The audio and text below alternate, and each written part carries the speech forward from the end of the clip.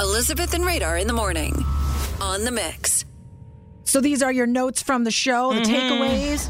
We talk about a lot based in our 3 must-hear clips of the day, what you need to know on the go, Radar and how bad he was in high school when he went to Hartford. That bad.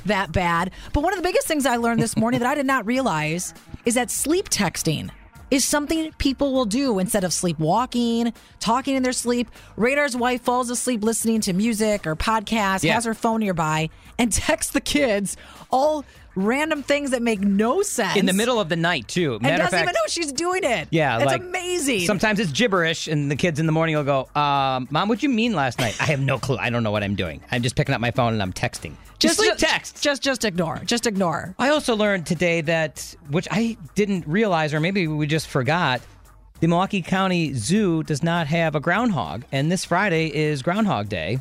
Gordy passed away, so they're going to use penguins. It's kind of like penguins either are going to come out of the nest and everything's going to be fine, which means spring's right around the corner, or if they stay in the nest and they don't come out, that means 6 more weeks of winter. It's a penguin prediction. What's going to happen? It is a penguin prediction. They're going to go out there and shake their tail feather.